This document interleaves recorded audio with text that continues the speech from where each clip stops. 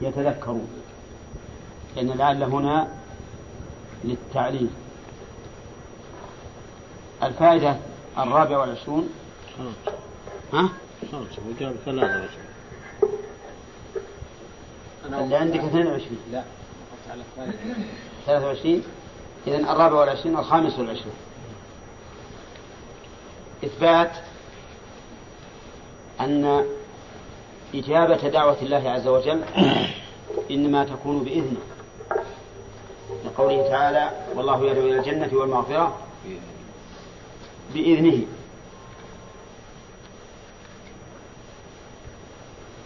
26 إثبات الإذن لله، وليس المراد بالإذن ما يكون به السمع، المراد بالإذن الأمر، لقوله تعالى: بإذنه. وقد بينا في التفسير أن إذن الله عز وجل ينقسم إلى 3 أقسام، إلى 3 مصمم إلى قسمين: إذن شرعي وإذن كوني. هذه من الفوائد، يمكن الإنسان لو يتأمل يجد أكثر من هذا. طيب نأخذ درس اليوم. تقرأ علينا الآيات التي تشرح قراءتها. طيب. أعوذ بالله من الشيطان الرجيم. قال الله سبحانه وتعالى: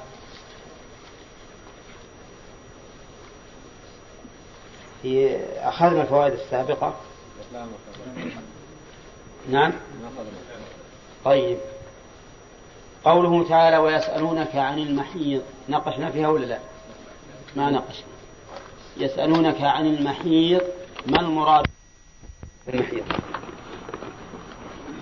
يقال في هذه الآية: ويسألونك، ما قيل فيما قبلها من قوله ويسألونك، فيستفاد منها تتابع أسئلة الصحابة رضي الله عنهم على رسول الله صلى الله عليه وسلم، ويستفاد منها حرص الصحابة على العلم، حيث يسألون رسول الله صلى الله عليه وسلم عن مثل هذه الأمور. ويستفاد منها أنه لا ينبغي أن يستحي الإنسان عن سؤال العلم مهما كان من الأمور الباطنة، لقوله: ويسألونك عن المحيض. ويستفاد منها أيضا أن الله عز وجل قد يتولى الإجابة فيما سئل عنه رسول الله صلى الله عليه وسلم، حيث قال: قل هو أذن. ويستفاد من الآية الكريمة تقديم العلة على الحكم حتى يرد الحكم على الذهن وهو مستعد لقبوله. من أين يؤخذ؟ من قوله هو آذن فاعتزل النساء في المحيض. وتقديم العلة على الحكم فيه الفائدة التي أشرنا إليها، وهي أن يرد الحكم على الذهن وهو مستعد لقبوله. ويستفاد منها أن المحيض أذن وهو الحيض، لأنه قذر ونجس، ولهذا أمر النبي عليه الصلاة والسلام بغسله قليله وكثيره. فقد كانت النساء يصيب ثيابهن الحيض فيسألن النبي صلى الله عليه وسلم عن ذلك، فيأمرهن أن يقرصنه، تحكه أولا ثم تقرصه بالماء ثم تنضحه ثم تصلي فيه.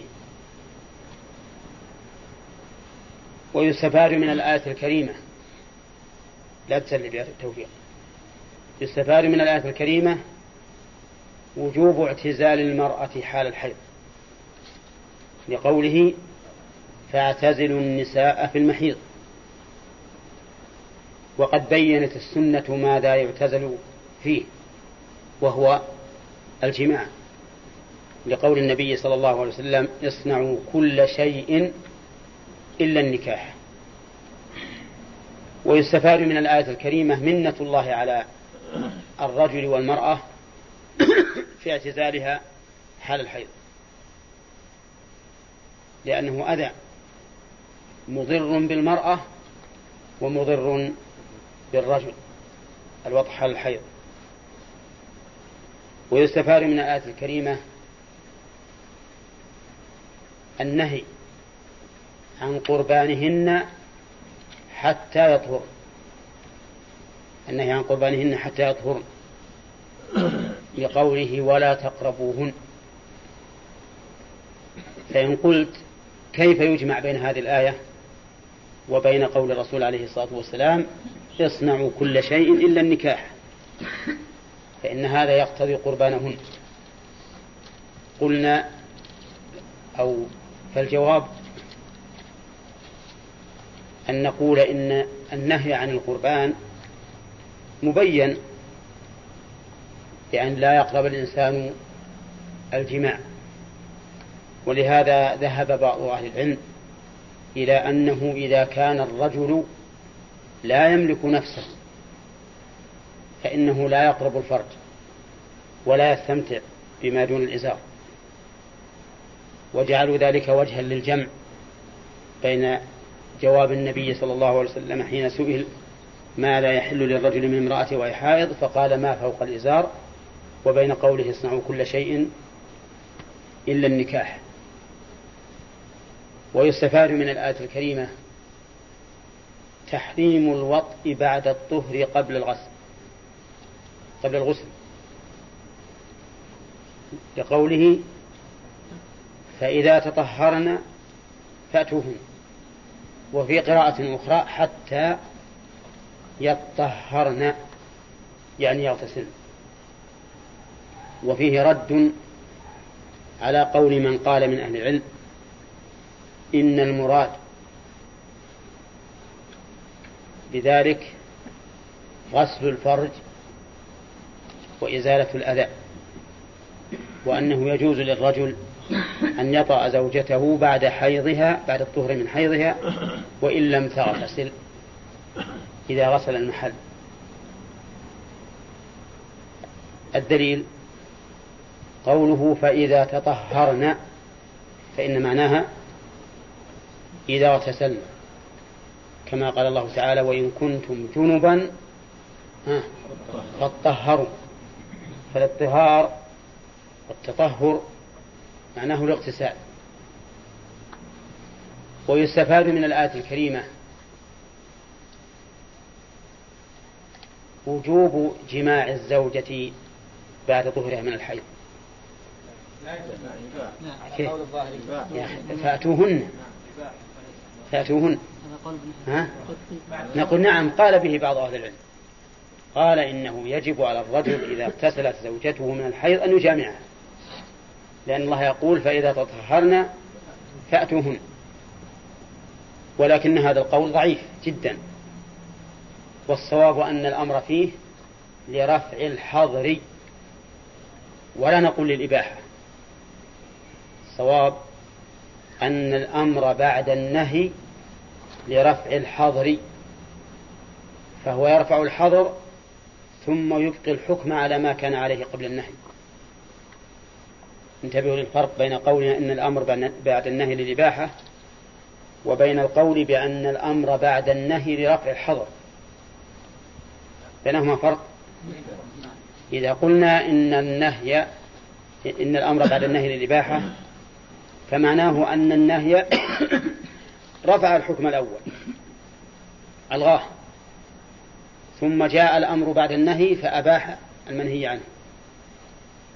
وأما إذا قلنا إن الأمر بعد النهي رفع للحظر فقط فمعناه أنه ارتفع النهي وبقي الحكم على ما كان عليه من قبل النهي.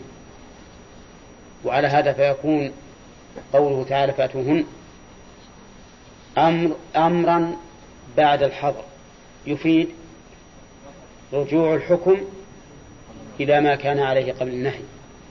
وإتيان المرأة إن لزم منه معاشرتها بالمعروف كان من الأمر المطلوب، وإلا فلا. ولا ريب أن النساء يختلف، فبعض النساء ترغب أن يأتيها الزوج فيكون إتيانه لها من باب المعاشرة بالمعروف المطلوبة في قوله تعالى وعاشروهن بالمعروف. وبعض النساء لا يهمها ذلك، وبعض النساء ربما تكره ذلك. فالحاصل أن الأمر هنا رفع للحظر، فيبقي الأمر على ما كان عليه من قبل الحظر. ونحن نقول لأبي محمد علي بن حزم: ما تقول في قوله تعالى وإذا حللتم فاصطادوا؟ هل توجب على المحرم إذا حل من إحرامه أن يحمل البندق لأجل أن يصطاد الصيد؟ نعم، سيقول لا. والأمر في الآية هذه كالأمر في آية المائدة أولى، لأن الله قال لا تحلوا شعائر الله ولا الشهر الحرام ولا الهدي ولا القلائد ولا آمين البيت الحرام يبتغون فضلا من ربهم ورضوانا وإذا حللتم فاصطادوا، فهو أمر بعد النهي. فالحاصل أن الصحيح أن الأمر بعد النهي رفع للحظر ورد للأمر على ما كان عليه قبل الحظر. ويستفاد من الآية الكريمة جواز إتيان المرأة يستفاد من الآية الكريمة أنه لا يجوز للإنسان أن يتعدى حدود الله لا زمانا ولا مكانا فيما أباح الله له من إتيان أهله. من أين تؤخذ؟ من قوله فأتوهن من حيث أمركم الله، فأتوهن من حيث أمركم الله. ويستفاد من الآية الكريمة إثبات محبة الله عز وجل لقوله إن الله يحب التوابين. والمحبة حقيقية لله عز وجل على الوجه اللائق به، وهكذا جميع ما وصف الله به نفسه من المحبة والرضا والكراهة والغضب والسخط وغيرها كلها حقيقة ثابتة لله على الوجه اللائق به. ويستفاد من الآية الكريمة إثبات أمر الله عز وجل، وأن أمره واجب الطاعة حسب ما تقتضيه النصوص الشرعية، لقوله من حيث أمركم الله. ويستفاد من الآية الكريمة فضيلة التوبة، وأنها أمر مطلوب. منين يا عبد الله؟ نعم. كيف؟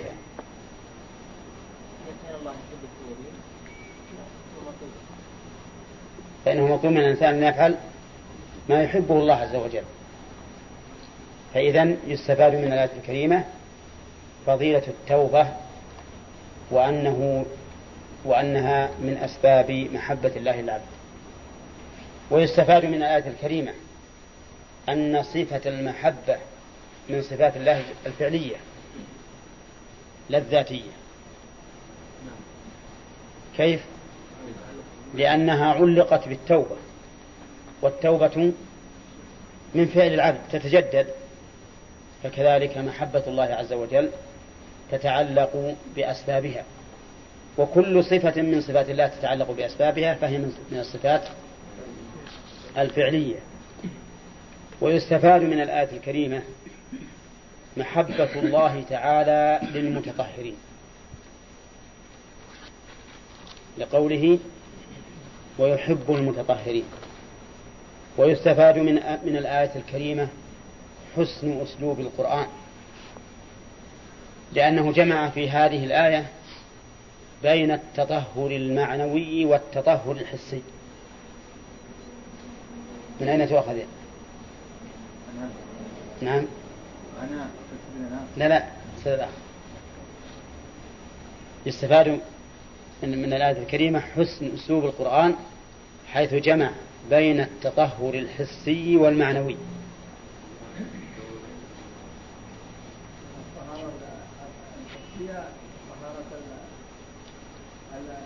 البدن من بعد الفعل، والطهارة المعنوية طهارة. ما عندك علم حي.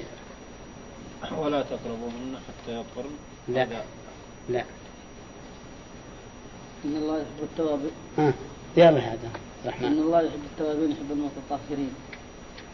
من الآية الأخيرة هذه. طيب وين التطهر الظاهر والباطن؟ أو الحسي والمعنوي؟ التوابين هي شو اسمه التوبة الباطنية. نعم. التوبة الباطنية والطهارة الباطنية. والطهارة الباطنية. ولا المتطهرين الذي يعني طهارة حسية. اي نعم. طيب صحيح. نعم.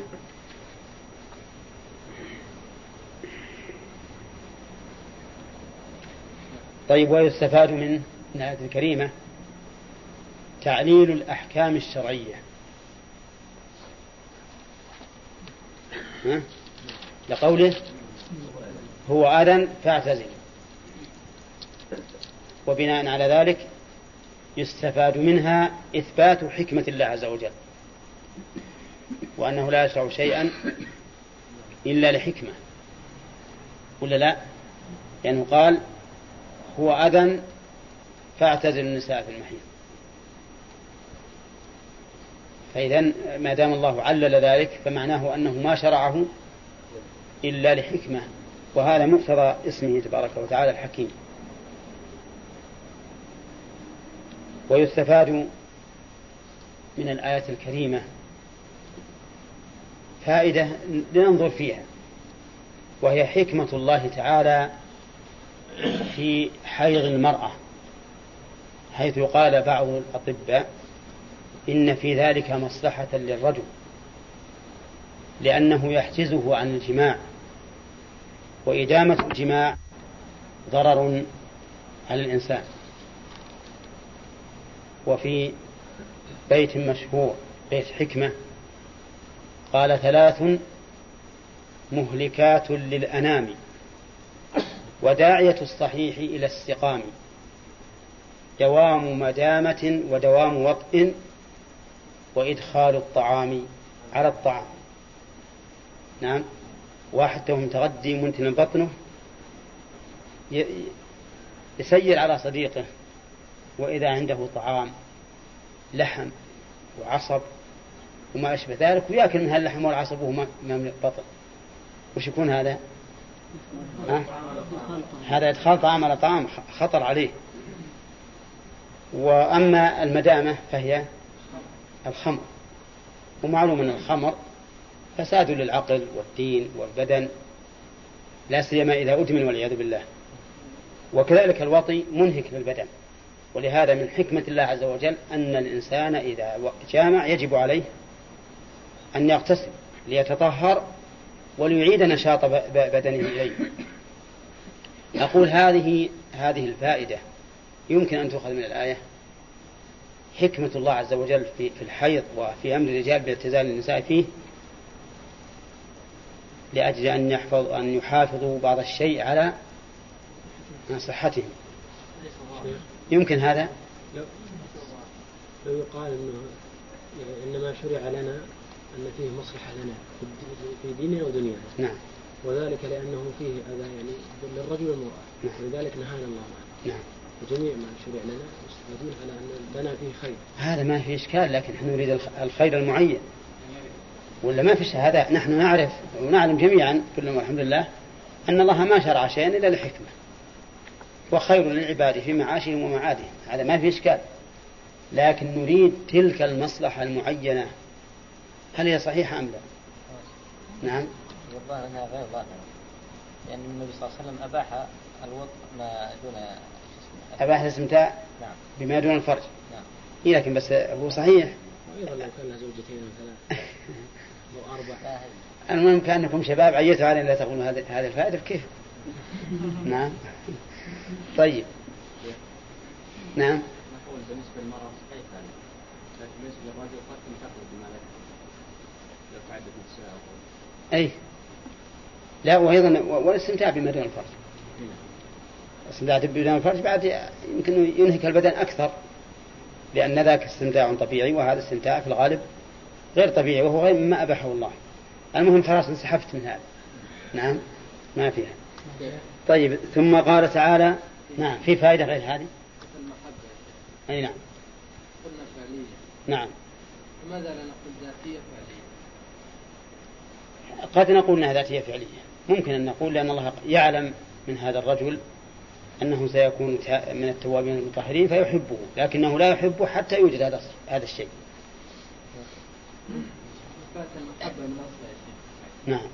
الحب والبغض لله سبحانه وتعالى. أي نعم. هذا هو قائم في نفسه. هو قائم في نفسه لا شك، ولذلك قلنا لكم الصفات الفعلية منها معنوي ومنها غير معنوي، منها معنوي ومنها فعلي، لكن نقول إن المحبة تتعلق بالمحبوب والمحبوب يكون حادثا، لكن الله تعالى يعلم أن شيئا سيكون مما يحب فيحب هذا الشيء وقت وجوده. تفريق بعضهم بين تقربوهن وتقربوهن. وإيش؟ وتقربوهن على أن تقربوهن التلبس به وتقربوهن يعني تدنون منهن. ولا إيش معناها؟ تقربوهن أي تتلبسون لا مو صحيح، لأن لا تقربوا الزنا يشمل كل ما يدعو إلى الزنا، وفو منهي عن الزنا وعن أسبابه. نعم. أنه ذكرها بالفتح لأنها عامة وأشمل، يقول ولم يذكرها بالضم لأنها خاصة بالدنيا والقرب. لا أبدا، يقال قارب يقرب وقرب يقرب، بس هي من بابين اسمها هذه أبواب الأوزان، ولا أظن بينها هذا فرق. طيب ثم قال تعالى نساؤكم حرث لكم فأتوا حرثكم أن شئتم. يستفاد من هذه الآية الكريمة أن النساء حرث للرجال، بمعنى موضع زراعة. ويستفاد من هذه الآية الكريمة أن الرجل حر في هذا الحرث، إن شاء فعل وإن شاء لم يفعل، كقوله نساؤكم حرث لكم، إلا أنه موقت في 4 أشهر على رأي بعض أهل العلم، أو فيما جرى به العرف على رأي آخر. ويستفاد من الآية الكريمة جواز إتيان المرأة في محل الحرث من أي جهة، لقوله فأتوا حرثكم أن شئتم، فأتوا حرثكم أن شئتم. وهل يستفاد من الآية الكريمة مشروعية كون الإنسان ينوي بجماعه الولد؟ ها؟ من أين تؤخذ؟ غير قدمناه في قوله فأتوا حرثكم، فجعل الله تعالى الإتيان للحرث، فكأنه إشارة إلى أنه ينبغي للإنسان أن يأتي المرأة من أجل طلب الولد. وقد ذكروا عن أمير المؤمنين عمر رضي الله عنه أنه ما جامع إلا بقصد نية الولد أو إلا بقصد الولد. وعلى كل حال الناس يختلفون في هذا، ولا مانع من أن الإنسان يريد بذلك الولد ويريد بذلك قضاء الوطر. نعم.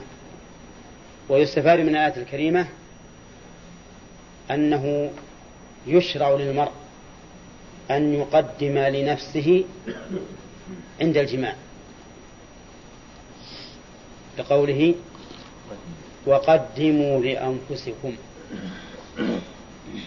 وقد ذكرنا في التفسير معنى قوله وقدموا لأنفسكم، وأن من معناها إيش؟ تسمية، ها؟ وإرادة تحصين الفرج، وإرادة الولد كذا. وقوله وقدموا. ويستفاد من الآية الكريمة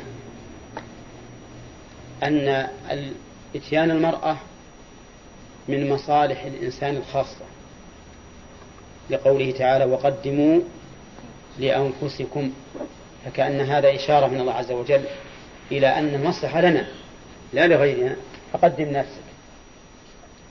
ويستفاد من الآية الكريمة وجوب تقوى الله، لقول الله تعالى واتقوا الله.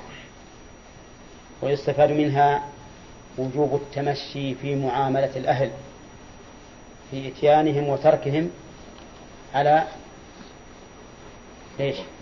على ما شرع الله، لأن ذلك من تقوى الله، فيجب عليك أن تتمشى في معاشرة أهلك فعلا وتركا على ما شرعه الله. ويستفاد من الآية الكريمة إثبات البعث. لأنتم قد يغاني واعلموا أنكم ملاقوه. ويستفاد منها إثبات رؤية الله.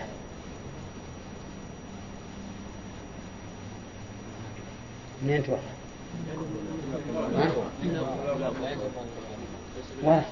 ما يلزم من ملاقاة النظر؟ ها؟ طيب لاقاه وش منع؟ قابله، شنو يقابله ماضي عيونه؟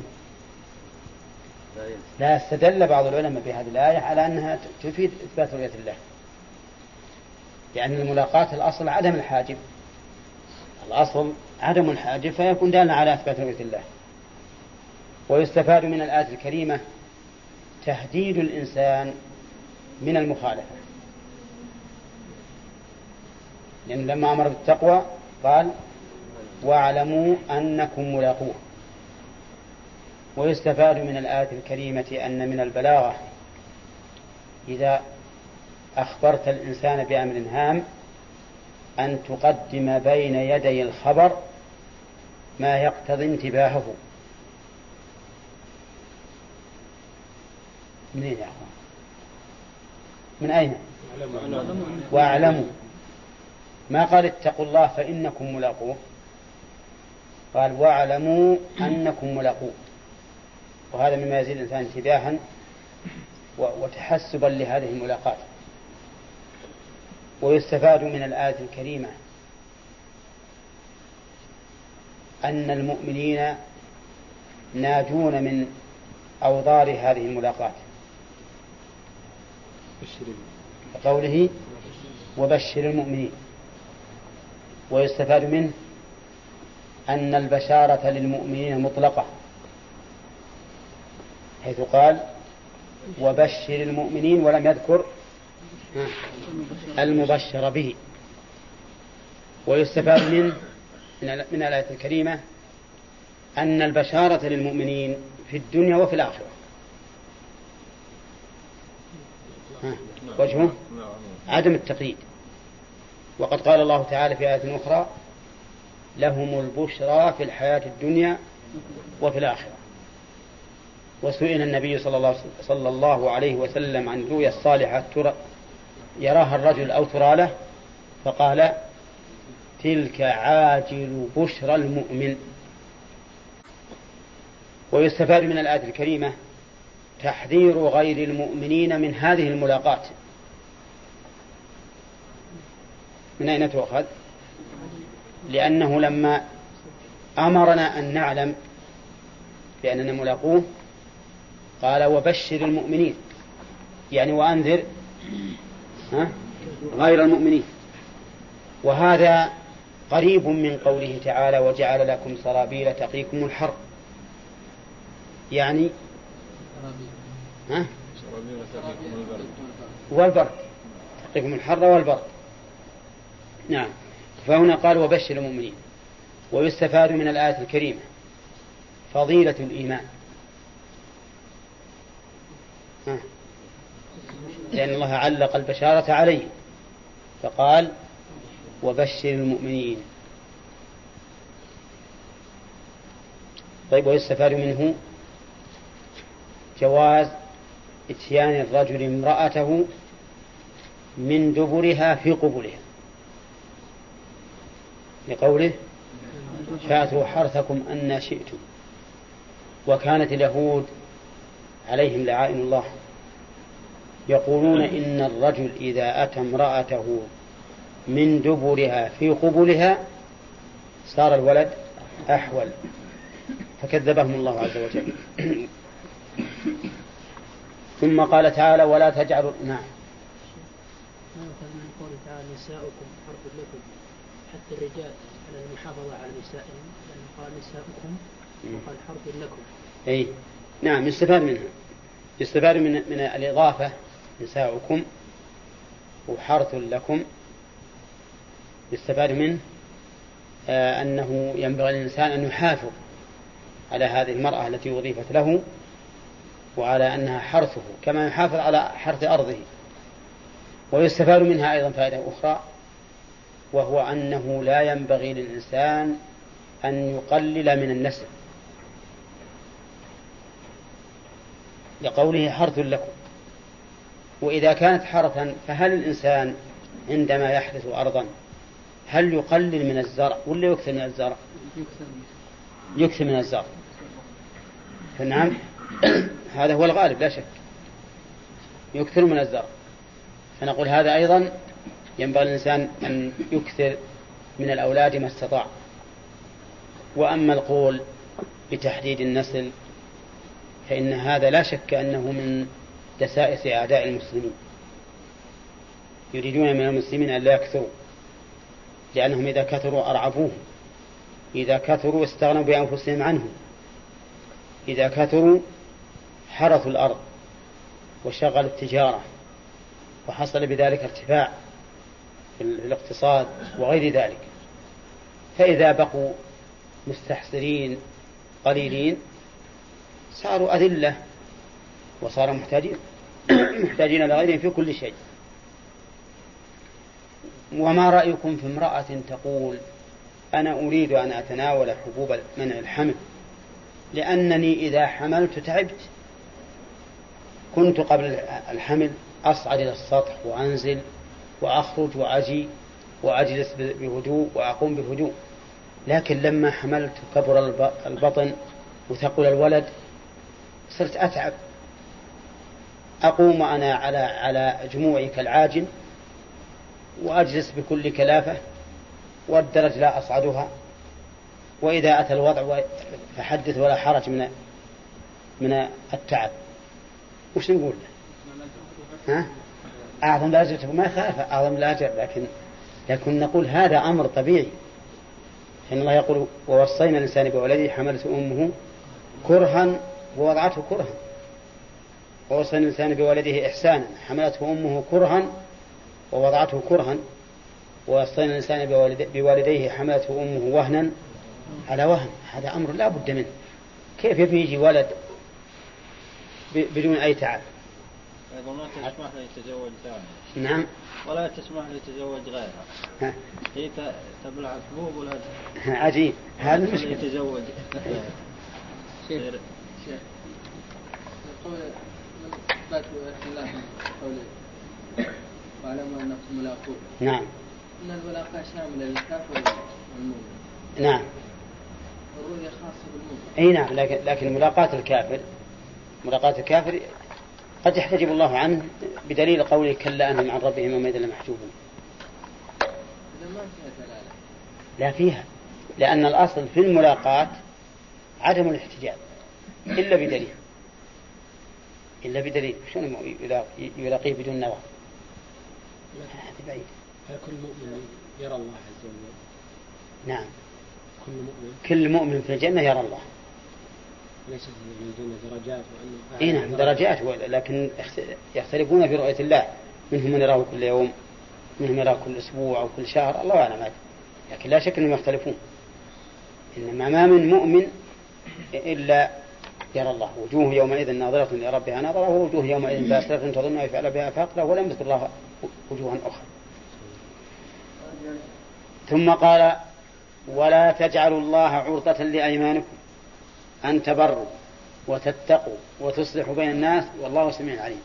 وش عند حيدر؟ ما يعتبر هذا اعتراض على الله؟ ما هو؟ تحديد النفس والله عز وجل. لا ما هو اعتراض على الله عز وجل، لكنه خلاف الأولى. والصحابة كانوا يعزلون والقرآن ينزل، والعزل معناه أنه يمنع الحمل. ها؟ لعلة وكان ظاهرة. ها؟ لعلة ظاهرة يعني بأمر الرسول. لا ما أمرهم الرسول. أقول لعلة هم عرضوها على الرسول صلى الله عليه وسلم ترك أصلا يعني. لا أبدا، كان حديث جابر كنا نعزل والقرآن ينزل، لكن هم سألوا الرسول عن العزل فقال ذلك الوأد الخفي.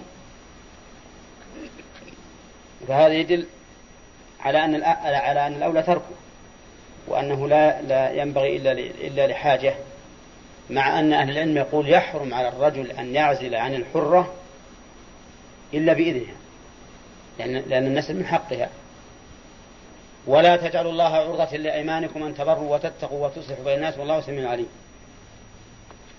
يستفاد من الآية الكريمة النهي عن كثرة الأيمان، بقوله ولا تجعلوا الله عرضة لأيمانكم، لأن الآية فيها معنيين كما سبق. لكن على قول من يقول لا تجعلوا الله عرضة لأيمانكم لا تكثروا الأيمان به لأجل أن تكونوا من أهل البر والتقوى والإصلاح. فعلى هذا الرأي يكون في الآية دليل على أنه لا ينبغي للإنسان أن يكثر الأيمان بالله، ويدل لذلك قوله تعالى واحفظوا أيمانكم. وعلى الرأي الثاني يستفاد منها أنه لا ينبغي للإنسان أو ينهى الإنسان عن جعل اليمين حاجزا يمنعه عن البر والتقوى والإصلاح. فالمعنى يختلف ولا لا؟ يختلف، لأن المعنى على وجه الثاني أن الإنسان إذا حلف على شيء وهو عمل بر لا يقول والله ما أفعله لأني حلفت على تركه. إذا حلف على فعل شيء وهو حرام ما يفعله ويقول لأني حلفت.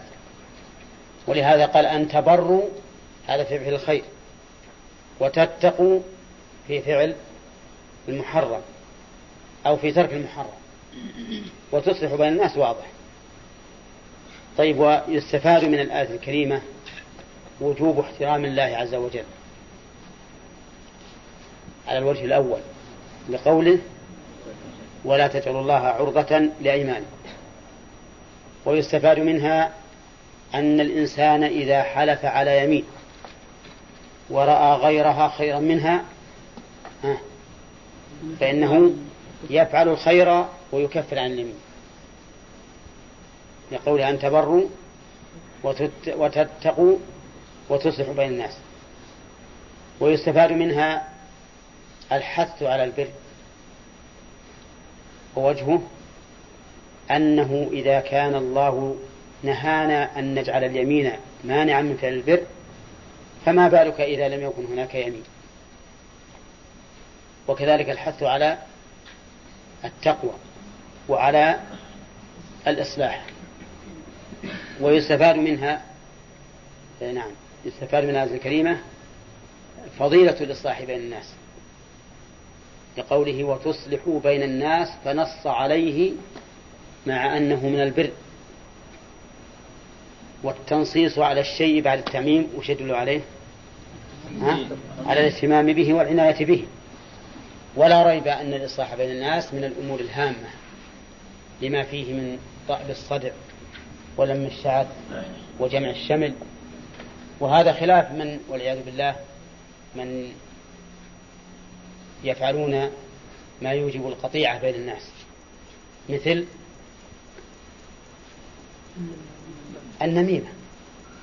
النميمة توجب القطيعة بين الناس، ولهذا قال النبي عليه الصلاة والسلام لا يدخل الجنة نماء، لا يدخل الجنة نماء. وعلى هذا فيستفاد، نعم ذكرنا أن يستفاد فضيلة الإصلاح بين الناس. ويستفاد منها إثبات اسمين من أسماء الله وهما السميع والعليم، وما تضمناه من صفة وما تضمناه من حكم وأثر. ويستفاد منها تحذير الإنسان من المخالفة، وجهه أنه إذا كان الله سميعا عليما فإياك أن تخالف ما أمرك به، فإنك إن خالفته بما يسمع سمع وبما يعلم علمك، فاحذر الله عز وجل.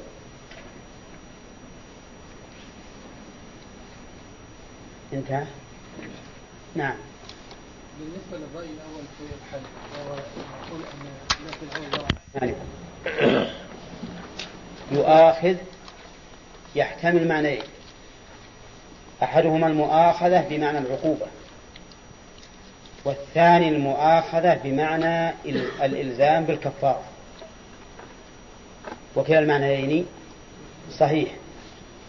فاللغو في اليمين لا يؤاخذ الله به، لا إثما ولا كفارة. وقوله لا يؤاخذكم الله باللغو، ما هو اللغو؟ اللغو في الأصل في اللغة الشيء الساقط، والمراد به هنا ما لم يقصده الإنسان في قلبه، هذا المراد باللغو في اليمين، ما لم يقصده الإنسان في قلبه. والدليل على ذلك قوله تعالى في سورة المائدة لا يؤاخذكم الله باللغو في أيمانكم ولكن يؤاخذكم بما عقدتم الأيمان. فدل هذا على أن اللغو في اليمين هو الذي لم يقصد لم يقصد عقده، هذا اللغو في اليمين. مثاله قول الإنسان في عرض حديثه لا والله وبلا والله، والله ما أشوف فلان، نعم والله ما يصب فلان، نعم تبي تفضل معي، قال لا والله ما أنا برايح. يا رجال مشى عليك كفارة ولا لا؟ ليش؟ لأنه ما قصد اليمين. فإذا لم يقصد اليمين فلا كفارة عليه، للآية الكريمة ولكن يأخذكم بما عقدتم الأيمان، ولقول النبي صلى الله عليه وسلم في الحديث الأساسي القاعدة العظيمة في الإسلام إنما الأعمال بالنيات وإنما لكل امرئ ما نوى، وإن كان أخونا جاءه النوم ما حلمت. طيب وإذن هذا اللغو في اليمين. وقال بعض أهل العلم إن اللغو في اليمين أن يحلف على الشيء يظنه كذلك ويتبين بخلافه، أن يحلف على الشيء يظنه كذلك ويتبين بخلافه. نعم. وهذا ما ذكره فقهاء الأحناف رحمهم الله. ولكن الصواب أنه لا يدخل في لغو اليمين إلا أنه لا حكم له، ما هو من أجل أنه من اللغو، لكن من أجل أن الإنسان حلف على شيء يظنه كذلك، وحلفه على ما قام في نفسه من الظن صدق ولا لا؟ صدق. فلذلك حتى لو كان الأمر بخلافه ما عليه شيء، ولا فرق بين أن يكون ذلك في المستقبل أو في الماضي.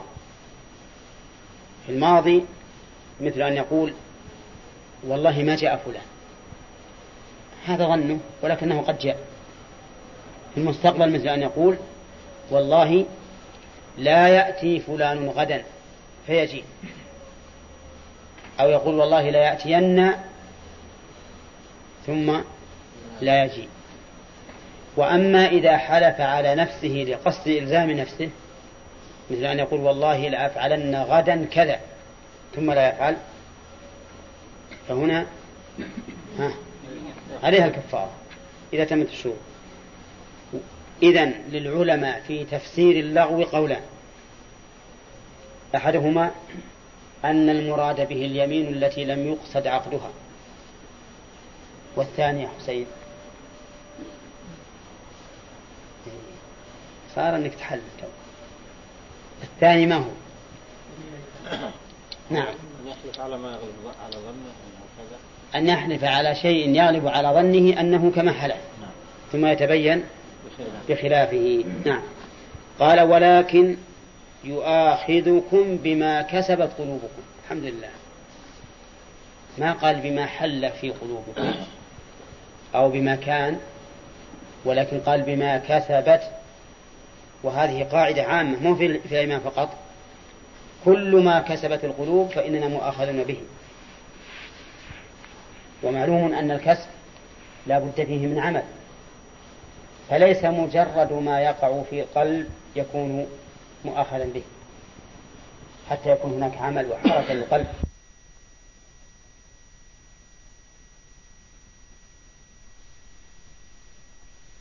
ولكن تقتضي الكفارة. ولكن يؤاخذكم بما كسبت قلوبكم والله غفور حليم. لما ذكر اللغو والمنعقد ذكر عز وجل ختم الآية بهذين الاسمين الكريمين، وهما يا توفيق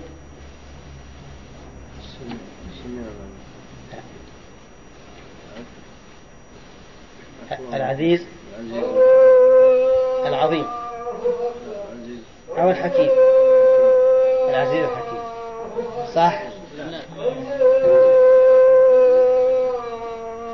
إياك والتقليد يا توفيق. والله غفور حليم. باللغو في اليمين لقوله: لا يؤاخذكم الله باللغو في أيمانكم. ومن فوائدها أن المدار على ما في القلوب، لقوله: ولكن يؤاخذكم بما عقدتم الأيمان، بما كسبت قلوبكم. ومن فوائدها أن الحلف على ما يغلب على الظن غير مؤاخذ به ولو تبين خلافه، بناء على أحد التفسيرين، وهو صحيح، لأن الله لا يؤاخذنا إلا بما كسبت القلوب، وما كسبت القلوب فهو ما تعمدت فيه الإثم. ومنها إثبات هذين الاسمين الكريمين وما تضمناه من وصف، وهما الغفور الحليم. ومنها أن للقلب كسبا وعملا، لقوله تعالى: بما كسبت قلوبكم. والقلوب لها أعمال ولها أقوال، فأقوال القلب إقراره واعترافه، وأفعال القلب حركاته من المحبة والإرادة والخوف والخشية وما أشبه ذلك. ثم قال تعالى: للذين يؤلون من نسائهم تربص 4 أشهر. للذين خبر مقدم، وتربص مبتدا مؤخر، وبعد هذا بين الله الحال بعد هذا التربص. قوله: للذين يؤلون من نسائهم،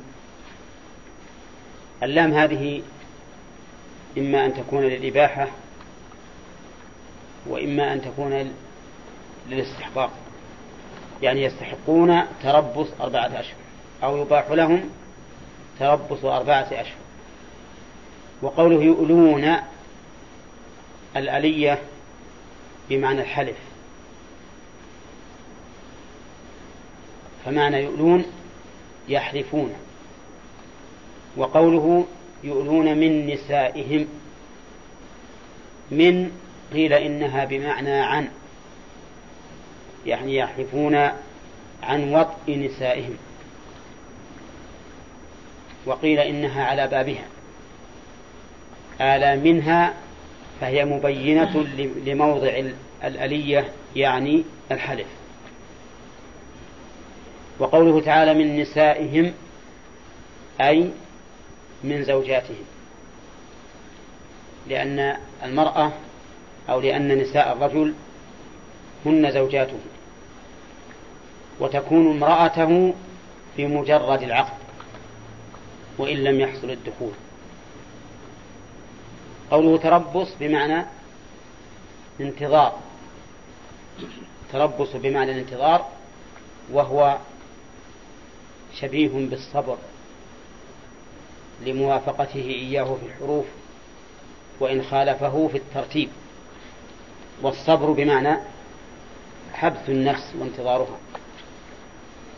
وقوله تربص 4 أشهر ابتداء من إيلائهم لا من مطالبة الزوجة له، فينتظرون لمدة 4 أشهر. فإن فاءوا فإن الله غفور رحيم. فاءوا أي رجعوا إلى نسائهم بعد أن آلوا منهن، فإن الله غفور رحيم أي يغفر لهم ما تجرؤوا عليه من الحلف على حرمان الزوجات من حقوقهن، لأن حلفهم على أن لا يطأوا لمدة 4 أشهر اعتداء على حق المرأة، إذ أن الرجل يجب عليه أن يعاشر زوجته بالمعروف، وليس من العشرة بالمعروف أن يحلف الإنسان أن لا يطأ زوجته مدة 4 أشهر، فإن فعل فقد عرض نفسه للعقوبة، لكنه إذا رجع غفر الله له.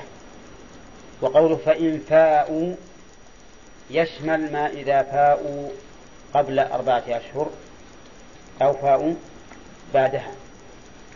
فإن فاءوا قبل 4 أشهر فالأمر واضح، وإن فاءوا بعدها فكذلك، لكن لا بد أن يكون فيئتهم بعدها مباشرة، لأنه بعد 4 أشهر يقال له إما أن تفيء وإما أن تطلق. وقوله فإن الله غفور رحيم، في هذا إثبات الاسمين الكريمين لله عز وجل، الغفور والرحيم. والغفور ذو المغفرة، كما قال الله تعالى وإن ربك لذو مغفرة للناس على ظلمه.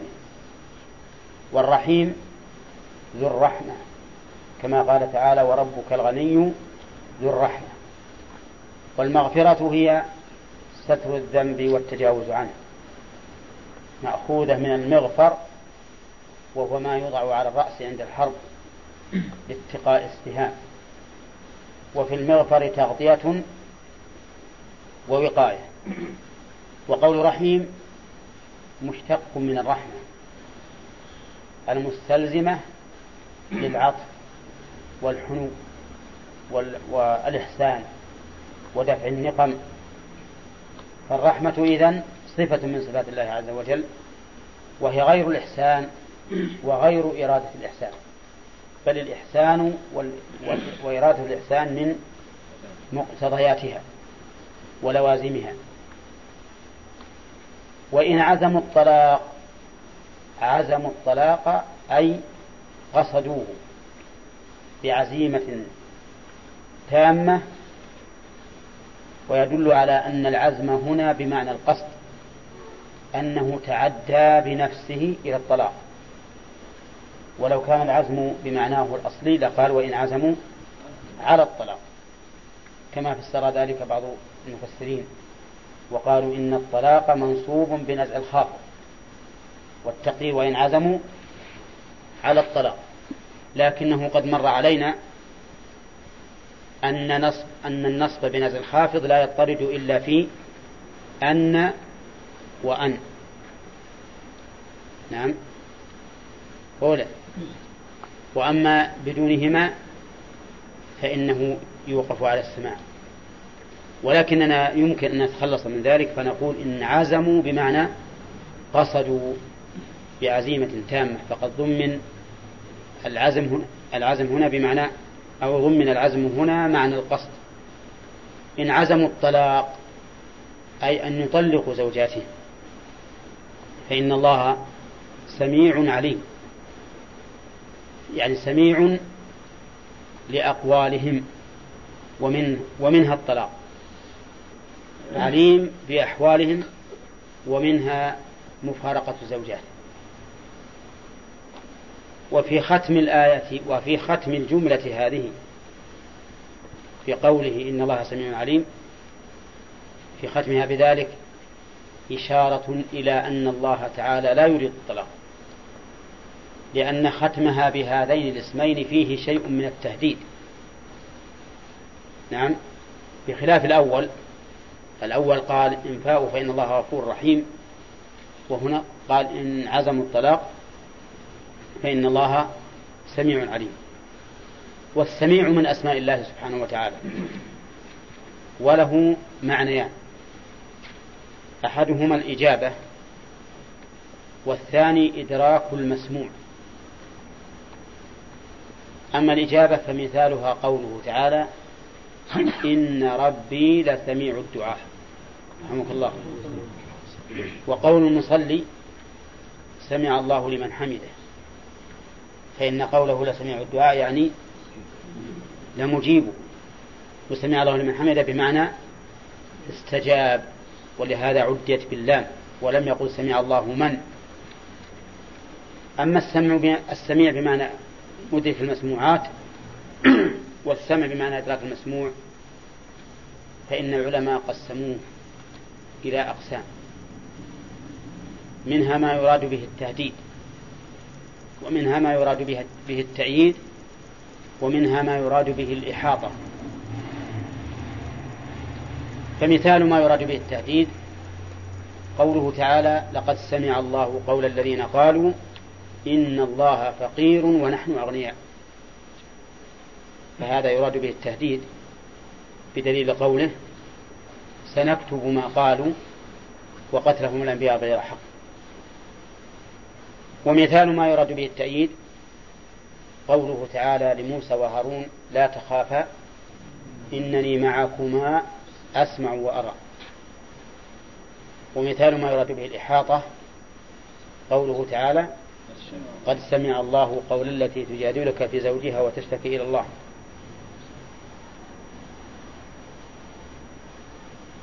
فالسمع الأول من الصفات الفعلية الذي هو إجابة الدعاء، والسمع بالمعنى الثاني من الصفات الذاتية، لأن الله لم يزل ولا يزال متصفا بالسمع، لكن الذي يتجدد المسموع. أما سمع الله عز وجل فإنه لم يزل ولا يزال متصفا به.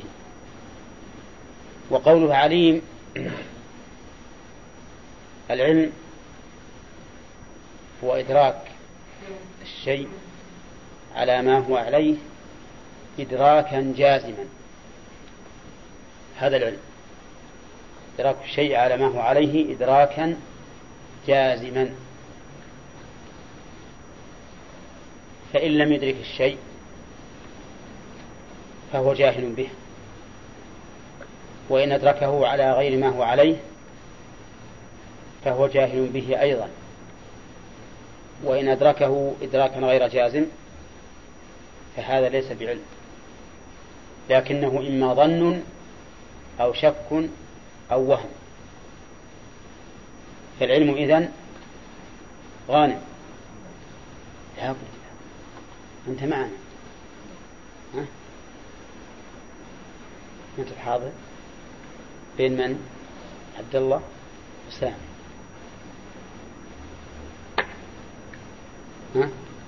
المهم انتبهت الآن. وفهد ما هو العلم؟ نعم أحسن. فمن لم يدرك الشيء فهو جاهل،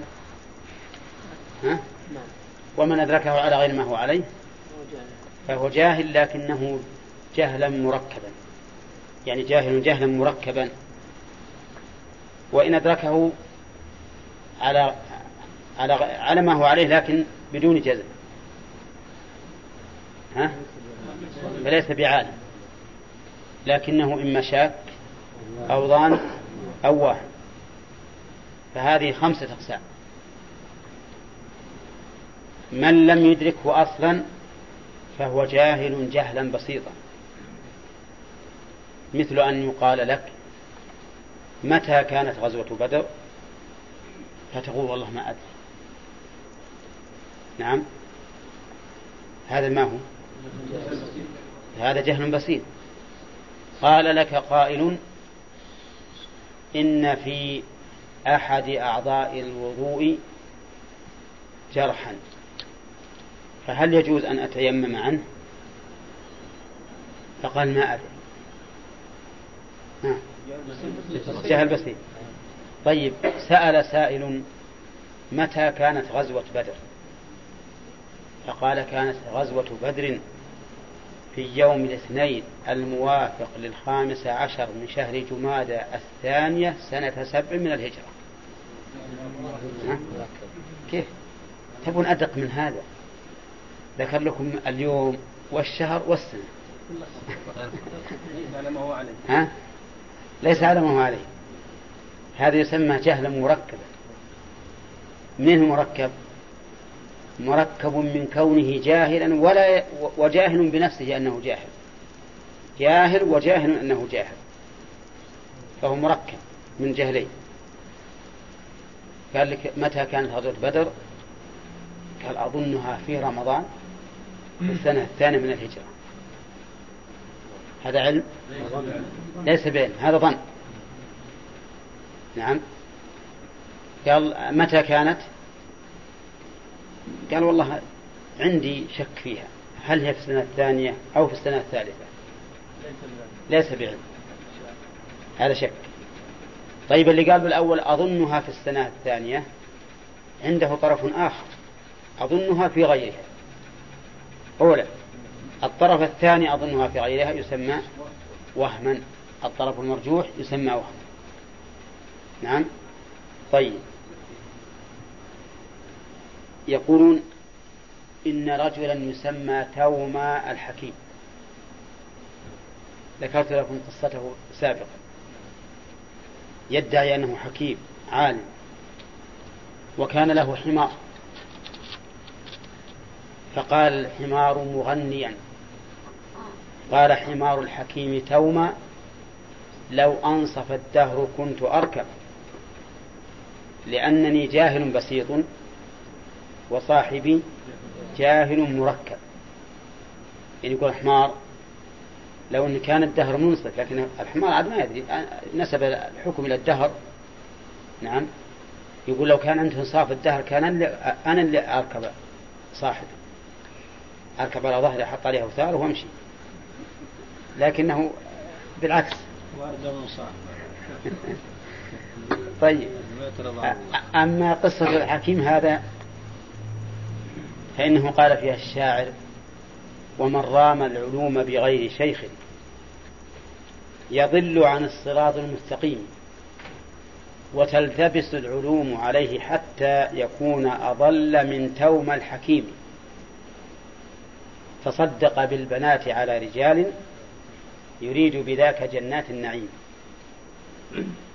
التصدق على المحتاجين بالدراهم فيه فضل، فيه فضل، قد يؤدي إلى دخول الجنات. لكن هذا قال بدل ما أروح أعطيهم فلوس ويتعبهم في الخطبة تعالوا نعطيكم بنات، نتصدق على هؤلاء العزاب ببنات مباشرة. ماذا تريد يا توما؟ قال هذا أفضل، أنا أريد بذلك جنات النعيم. وش تقولون في هذه الصدقات؟ هذا زنا والعياذ بالله، هذا زنا. الحاصل أن العلم هو إدراك الشيء على ما هو عليه إدراكا جازما مطابقا، هذا هو العلم. الرب عز وجل يدرك الأشياء على ما هي عليه، على ما هي عليه. ولهذا قال بعض أهل العلم لو قلت لشخص وأنت تكذب الله يعلم إني ما فعلت كذا وأنت فاعل، إنك إذا قلت هكذا فإنه ربما تكفر. ليش؟ قال لأنك إذا قلت الله يعلم إني ما فعلته وأنت فاعله نسبت الله إلى أي شيء؟ إلى الجهل، وأنه لا يدري، وهذا كفر. مع أن بعض الناس الآن يتعاطون هذه الحال، يقول الله يعلم إني ما فعلته، أنت ما فعلت هذا قرابة، الله يعلم إني ما فعلته هو فاعله. هذه خطيرة جدا. قال وإن عدم الطلاق فإن الله سميع عليم. ثم قال للذين نعم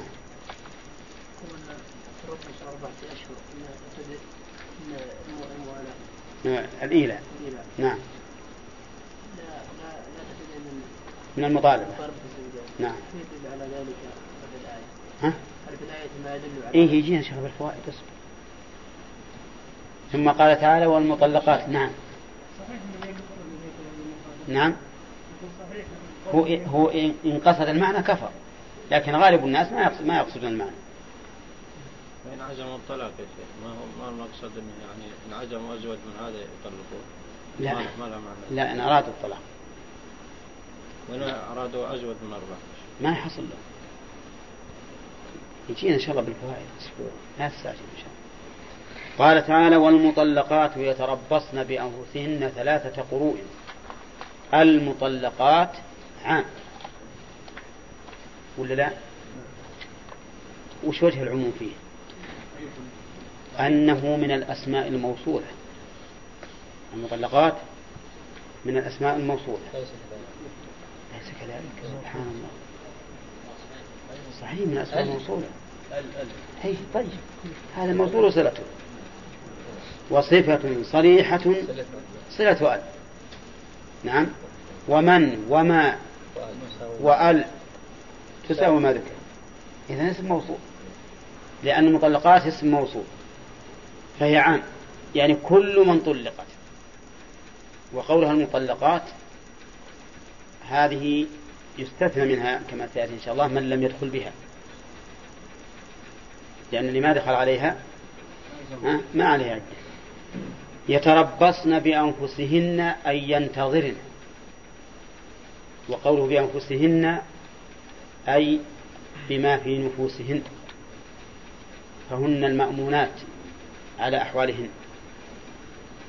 وأيضا يتربصن بأنفسهن أي في مكان حصين تحصن به نفسها، وهو بيت الزوج كما سيذكر إن شاء الله في الطلاق. 3 قروء. هذه 3 نائبة مناب الظرف أولى أو نائبة مناب المفعول المطلق، يعني تربصا 3 قروء. والقروء جمع قرء بالفتح. واختلف العلماء في معنى القرء، هل هو الحيض أو الطهر، وحصل في ذلك نزاع طويل عريض. من أراد أن ينظر إليه فما وجدته مبسوطا كما بسط في زاد المعاد لابن القيم رحمه الله. والصواب أن القروء هي الحيض، لقول الله تعالى لقول النبي عليه الصلاة والسلام في المستحاضة أنها تجلس قدر ما كانت تحبسها أقراؤها أي حيضها. ف3 القروء أي 3 حيض. كم مدتها غالبا؟ 3 شهور، لقول الله تعالى واللائي يئسن من المحيض من نسائكم إن ارتبتم فعدتهن 3 أشهر. ولكن ربما تحيض المرأة لأقل من ذلك، وربما لا تحيض إلا لأكثر، حتى إني سمعت أن امرأة تطهر 4 أشهر ويأتيها الحيض شهرا واحدا كاملا، شهرا كاملا كأنه بإذن الله يجب. وهذا نادر، لكن الغالب أنه في كل شهر مرة. قال ولا يحل لهن أي لهؤلاء المطلقات أن يكتمن ما خلق الله في أرحامهن منين؟ من الحمل. لا يحل لها أن تكتم الحمل، لكن كيف تكتم الحمل؟ ما غرضها بذلك؟ وش غرضها أن تكتم الحمل؟ ها؟ إطالة العدة أو تقصير العدة؟ ها؟ إيه، لكن هل إن تكتم ما في بطنها وتقول إنها حاضت 3 حيض لتطويل العدة ولا لتقليلها؟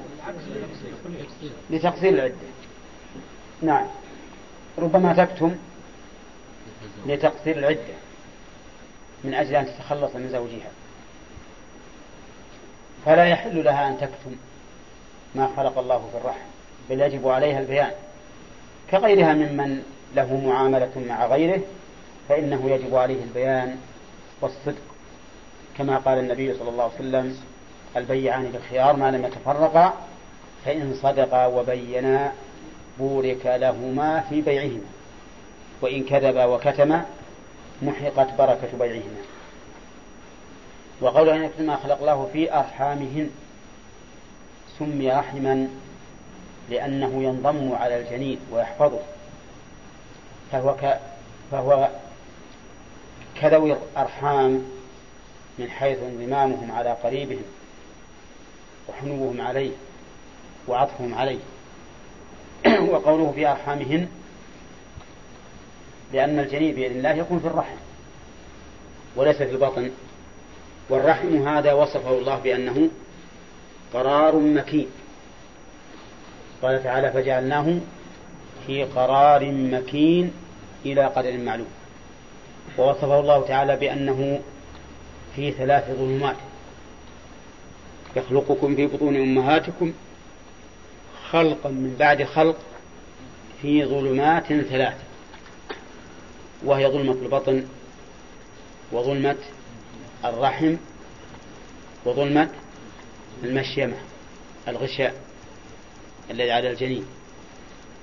هذا الغشاء الذي على الجنين سبحان الذي خلقه، غشاء من ماء لزج لين جدا جدا، لأن الجنين كما تعرفون الجنين عبارة عن مضغة ما عليها جلد ورقيقة جدا.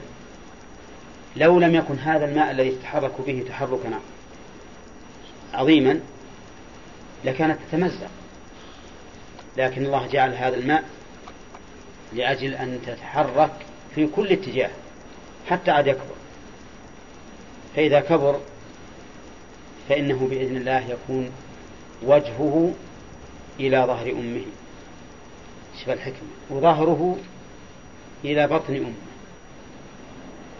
ليش؟ لأنه إذا كان وجهه إلى الظهر فالظهر عمود فقري عظام يقيه، إذا كان ظهره وإلى بطن الأم صار ظهره يتحمل الضغط والصدمة وما أشبه ذلك. فإذا أراد الرب العظيم أن يخرجه تحرك ثم انقلب على رأسه في الرحم، ينقلب حتى يسلك مسلكه. ولذلك قال أهل العلم: إنه لو ماتت امرأة حامل بمسلم، امرأة حامل كافرة هي وولدها مسلم، أين نقبرها؟ يقولون إن وجد مكان منفرد دفنت في مكان منفرد، وإن لم يوجد فإنها تدفن مع المسلمين احتراما لمن في بطنها. ولكن كيف تدفن؟ يقولون إنها تدفن على جنبها الأيسر مستدبرة القبلة، أو الجنب الأيمن، الجنب الأيسر مستدبرة القبلة، لأجل أن يكون الولد على الجنب الأيمن مستقبل القبلة. سبحان الله العظيم. يصلى عليها. أي يصلى على ما في بطنها، يصلى عليها وينوى الصلاة على ما في بطنها. وبهذه المناسبة أود أن أنبهكم إذا تقدمت امرأة حامل ليصلى عليها وولدها قد نفخت فيه الروح يجب أن ننوي الصلاة عليه وعلى أمه. لو صلينا على أمه فقط معناه أننا ما أدينا الفريضة في الصلاة على ما في بطنها، وذي مسألة أظنها تخفى كثيرا من الناس.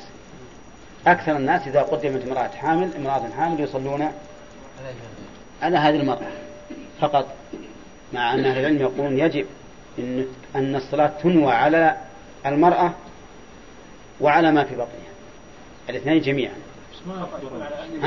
ما يخبرون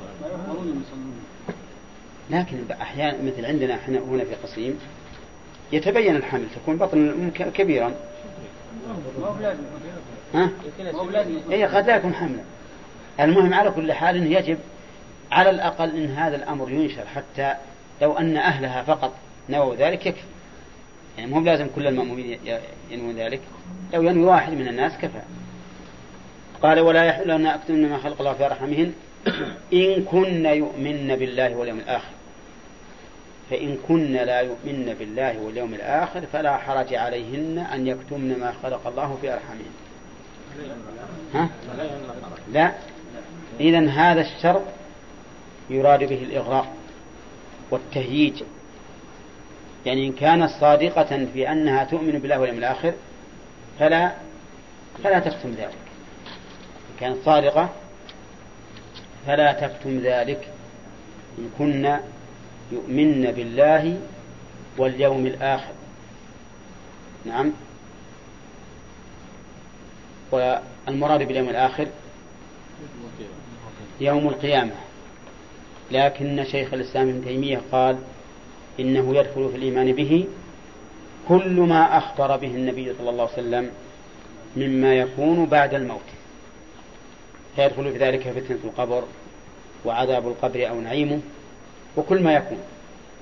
إن كنا يؤمن بالله واليوم الآخر. طيب ما المناسب للإيمان بالله هنا؟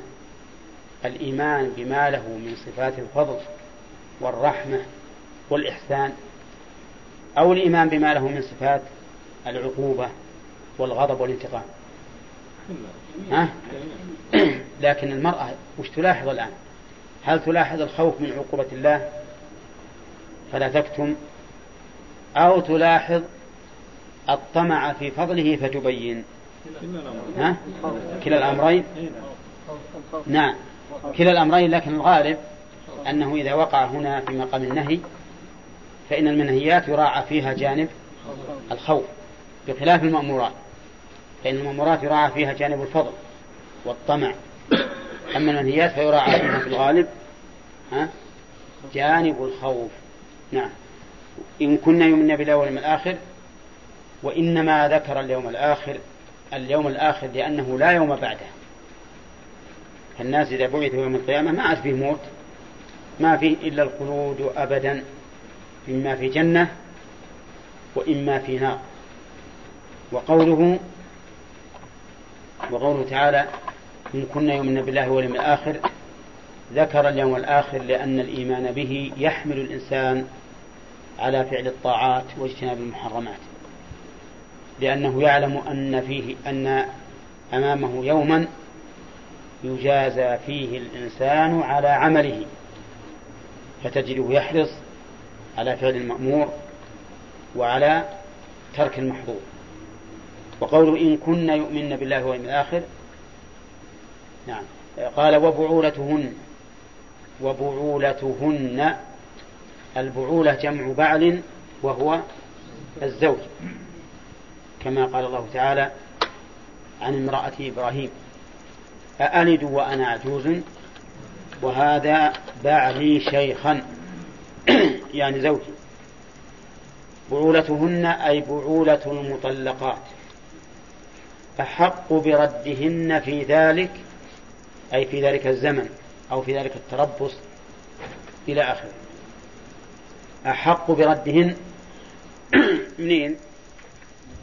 أطلق، ما قال أحق بردهن من أنفسهن، ولا قال من أهلهن، ولا قال من أزواج آخرين، ليكون ذلك عاما. فالحق للزوج ما دامت في مدة التربص، حق بردهن في ذلك. وقوله وبعولتهن عائدا على المطلقات قد يفهم منه أن المطلقات عام أريد به الخاص. من أريد به؟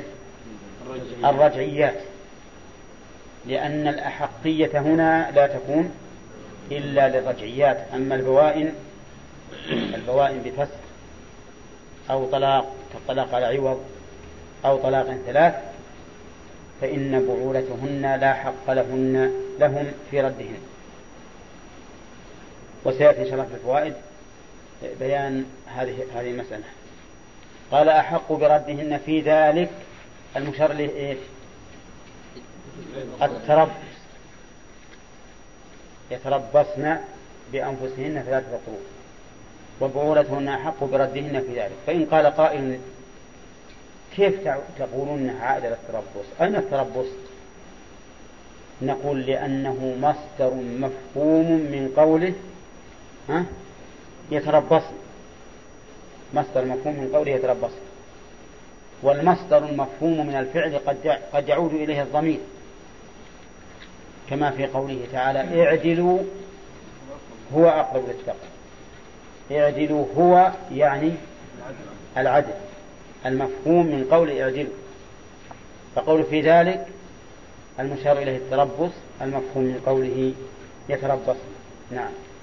لكن اشترط الله لأحقية الزوج البعولة، قال إن أرادوا إصلاحا. إن أرادوا أي البعولة إصلاحا في ردهن. فإن أرادوا إضرارا فظاهر الآية الكريمة أنه لا حق لهم في ذلك، لأن النبي صلى الله عليه وسلم يقول لا ضرر ولا ضرار. كيف يريد الإضرار بها؟ ينتظر حتى إذا شارفت على انتهاء العدة راجع، فإذا راجع طلق، فإذا طلق وابتدأت العدة انتظر حتى تشارف على انقضاء العدة، فإذا شارفت على انتهاء العدة راجعها ثم طلقها. الشرع حده الآن ما عاد له فرجة، لكن في الجاهلية يتركها حتى تشارف ثم يعيدها، ثم يطلقها، ويتركها حتى تشارف ثم يعيدها، ثم يطلقها، وهكذا حتى حد الله ذلك بثلاث طلقات. قال الله تعالى للذين يؤلون من نسائهم تربص 4 أشهر فإن الله غفور رحيم. يستفاد من الآية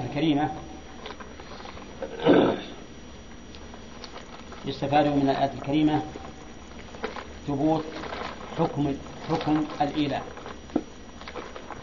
ثبوت الحكم، لأن الله تعالى ضرب له 4 أشهر. ويستفاد منه أن الإيلاء لا يصح من غير زوجة، لقوله من نسائهم، الذين يؤلون من نسائهم. ويستفاد منه من هذه الآية أن المولي يضرب له مدة 4 أشهر من إيلائه، لقوله للذين يؤلون من نسائهم تربص 4 أشهر. فهنا قال للذين يؤلون ثم قال تربص 4، فيفيد أن ابتداء المدة من الإيلاء. ويستفاد منه حكمة الله عز وجل ورحمته بعباده في مراعاة الحقوق. حقوق من؟ الزوجة، لقوله الذين يؤلون من نسائهم تربص 4 أشهر. وفي الحقيقة أنه كما أنه حق للزوجة فهو من مصلحة الزوج أيضا، حتى لا يضيع حق المرأة على يده فيكون ظالما. ويستفاد من الآية الكريمة أن المولي يوقف عند مضي 4 أشهر، ويقال له إما أن تفيء وإما أن تطلق، لقوله فإن فاءوا وقوله وإن عزموا. ويستفاد منها أن الطلاق بيد الزوج، لقوله وإن عزموا الطلاق، والضمير يعود على من؟ على الذين يؤلون من نسائهم. ويستفاد منه صحة الإيلاء من غير المدخول بها. يستفاد منها أي من الآية صحة الإيلاء من غير المدخول بها. من قوله من نسائهم، والمرأة تكون من نساء الإنسان بمجرد العقد. ويستفاد منه أن الإيلاء من 4 أشهر فما فوق محرم، لقوله فإن فاءوا فإن الله غفور رحيم، فإن المغفرة لا تكون إلا في مقابلة ذنب. ويستفاد منه من الآية أن رجوع الإنسان عما هو عليه من المعصية سبب للمغفرة. من أين يؤخذ؟ من قوله فإن فاءوا فإن الله غفور رحيم، فإن رجوع الإنسان عن التمادي في المعصية هو من علامات التوبة، فيكون سببا للمغفرة. ويستفاد منه أن الله سبحانه وتعالى لا يحب الطلاق، لقوله وإن عزموا الطلاق فإن الله سميع عليم. ويستفاد منه أيضا من الآية، يستفاد منها أن الطلاق لا يقع بمجرد تمام المدة. من أين يؤخذ؟ من قوله وإن عزموا الطلاق. وهل يؤخذ من الآية أنه لو أبى أن يرجع وأن يطلق فإنه يجبر؟ لو قال لا أرجع ولا أطلق نشوف هل يؤخذ من الآية؟ نعم. ما قال إن فاءوا وإن عزموا الطلاق. هل يؤخذ منه أنه إذا لم يفئ ولم يطلق أجبر؟ طيب من اللي مستعد ليبين لي وجه الدلالة؟ نعم بالتدريج، لأنه آخر الآية قال إن الله سميع عليم. طيب هذا يدل على أن الطلاق ليس محبوبا إلى الله. هنا الأمران مخير في صحيح. الأمر الأول لا يمكن للحاكم ولا غيره أن يجبره عليه.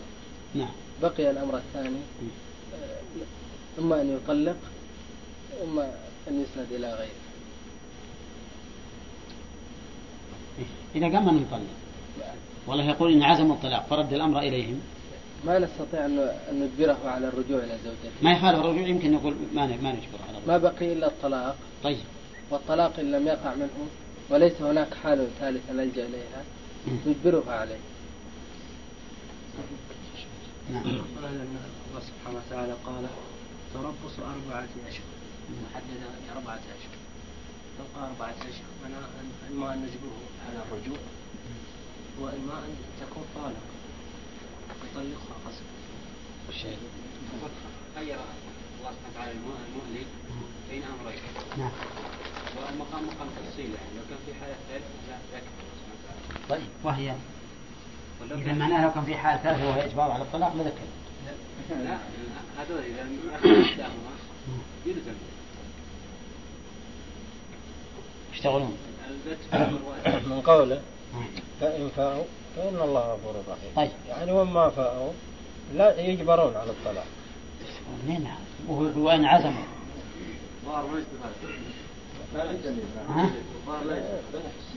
وما نقول مثلا إن الله ذكر أنه ما له إلا حالين. ها؟ فهو يجبر على أحد الحالين، لأن الله إنما ذكر الحالين من أجل حقوق من؟ الزوجة.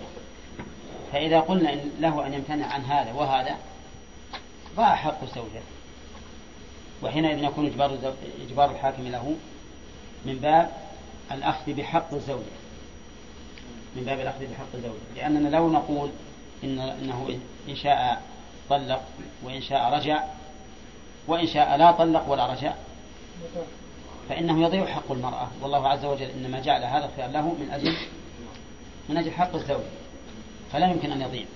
ولهذا قال العلماء إنه إذا أبى هذا وهذا فإن الحاكم إما أن يلزمه بالطلاق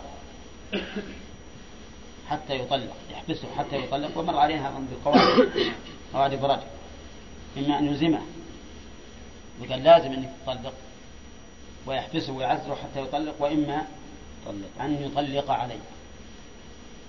وهذا واضح، هذا هو الصحيح. ويمكن أن يؤخذ من الآية لأنه ما ذكر الله الحالين لأجل حماية حق الزوجة، ولا بد منه، وإذا لم يكن بد من حمايته فيجبر على أحد الأمرين. والفيئة قد يتعذر الإجبار عليها لأن هذا شيء يرجع إلى نفس الإنسان وميله، وهذا لا يمكن أن يجبر على أن يميل إليها. نعم. الشيخ ما يؤخذ من الآية أن من رجع عن ذنب لو ما تلفظ بالتوبة أنه توبة؟ هذا الرجوع عن المعصية توبة. أقول لا ما قال استغفر الله واتوب إليه، حتى ما ذكر شروط التوبة. طيب فيها أيضا هل يؤخذ من الآية أن الإيلاء لا يصح من الصغير؟ ها؟ ولا لا؟ كيف ذلك؟ للذين يؤلون من نسائهم